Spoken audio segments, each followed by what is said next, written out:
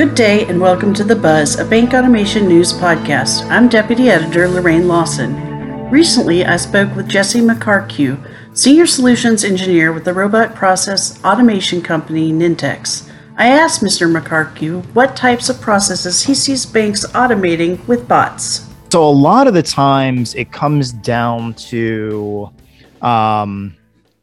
automating more of the repetitive, time-consuming tasks, things like that. So such as, kind of like I was just speaking to, the creation of new customer accounts, things like that. Another big one there where we focus in on is when banks go through acquisitions.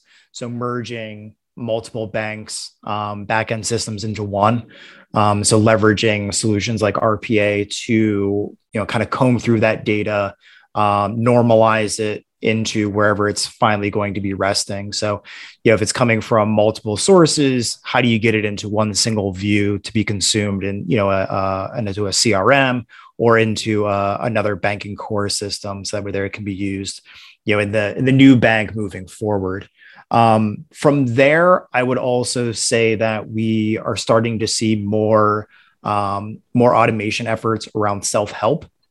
So how do existing customers reach out to the bank for a variety of reasons, whether it's disputes, basic, requests to, about any sort of like loans or funding or things like that, to, even just, opening up new accounts and things like that. So it's kind of a widespread view into it, but probably the biggest one is really around, I would say, the acquisition side is probably what I get pulled into the most.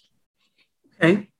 Are there opportunities or maybe ways you see other types of businesses automating that you think could translate to financial institutions, or opportunities they're missing when it comes to automating with RPA?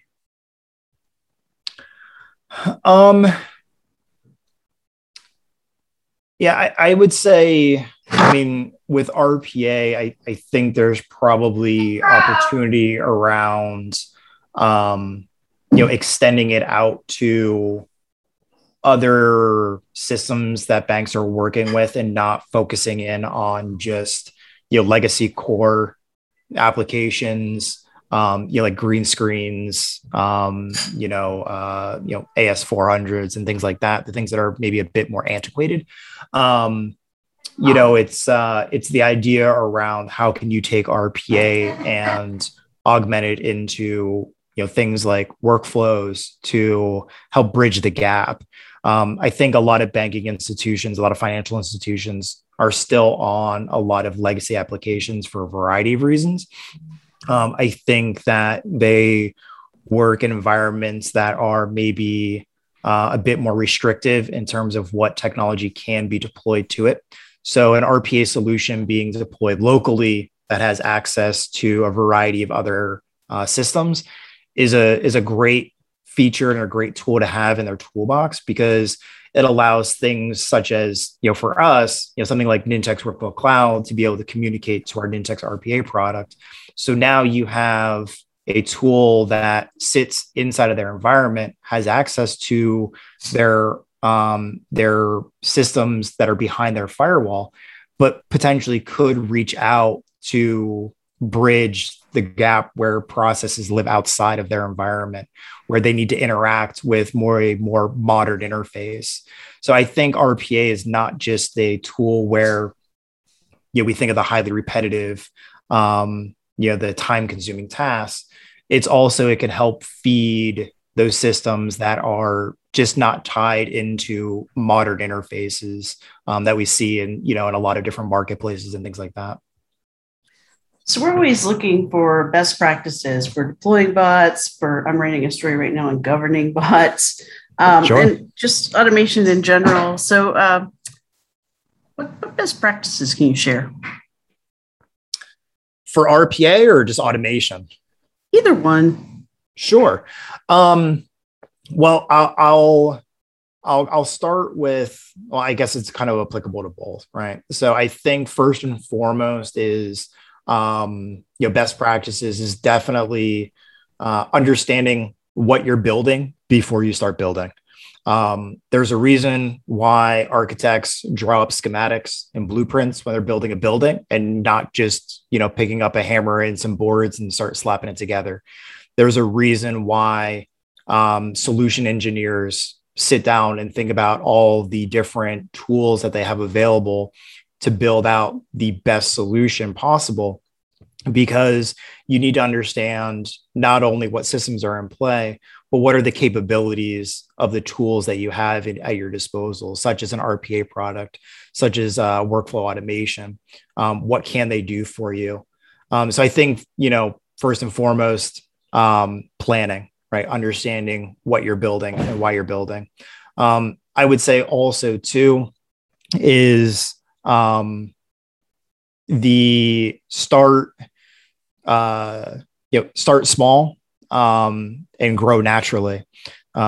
Just virtue of automating a process, you're also improving that process, right? Because process improvement is a natural byproduct of process automation. So the idea is automate what the process is today.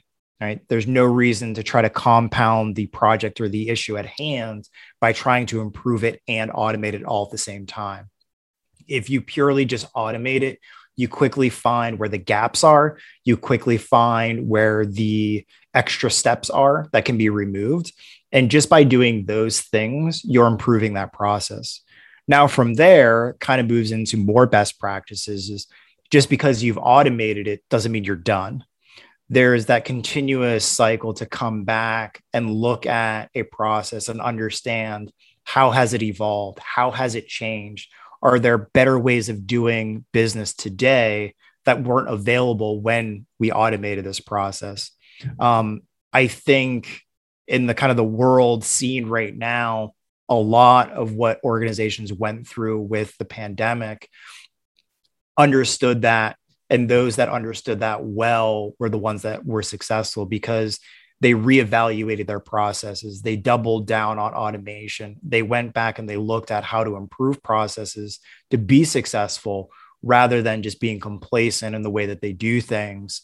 And I think that's really important to, plan to really understand your automation as a whole, but then go back and look at it and say, where else can I improve?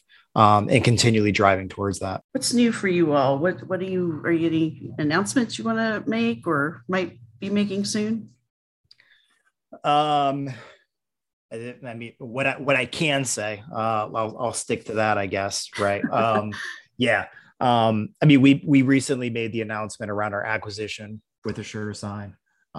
So that's been a nice addition into our stack. We're still in the processes of finalizing everything. Right. But that's really a nice additive step into, or a nice additive tool into our toolbox, because a lot of processes, they do require some sort of sign off, right? They require some sort of legal binding contract. So now organizations don't need to go out and handle a bunch of different subscriptions with, a variety of vendors to have an e-signature, as a part of their overall process. The nice thing is Nintex will be able to offer that as a part of our subscription, for those that wanted to need it, and now have one single license, one single subscription that manages, more of what they're trying to automate and improve upon. I think that is probably one of our bigger ones. And also too, right, we're, looking at, expanding out our footprint with Nintex Workflow Cloud, really expanding upon that platform and the functionality.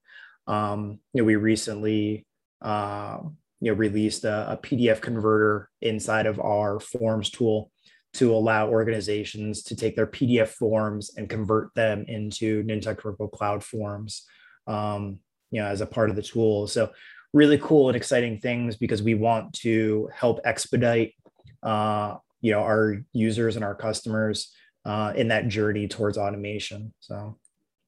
Do you see, and this could be any business, but do you see a lot of applications with RPA with artificial intelligence? And what does that look like? Potentially. I don't see a lot of that today. I kind of have, I don't want to say mixed emotions about artificial intelligence and things like that. I think a lot of organizations, when they think of AI, what they are really thinking of is machine learning and things like that. Because a lot of the times it falls down to, I want to be able to teach a process something. And that's more of machine learning, repetitive, finding those common places and what to do with it based on previous outcomes. I think that's more where the industry is looking towards, is having a tool that can learn and grow with it rather than having to continually build out processes when a new process comes up. The idea would be, well, hey, these things are changing, build out a bit of a scenario, and you feed that into the machine learning, algorithms, and then it picks up and grows from there. Artificial intelligence is kind of I don't want to say a slippery slope, but I think a lot of people probably have misinformation when they think of artificial intelligence. So AI, I think machine learning and natural language processing seems to be a better fit, at least right now. You've been listening to The Buzz, a Bank Automation News podcast. Thank you for your time, and be sure to visit us at bankautomationnews.com for more automation news. You can also follow us on Twitter and LinkedIn. Please don't hesitate to rate this podcast on your podcast platform of choice.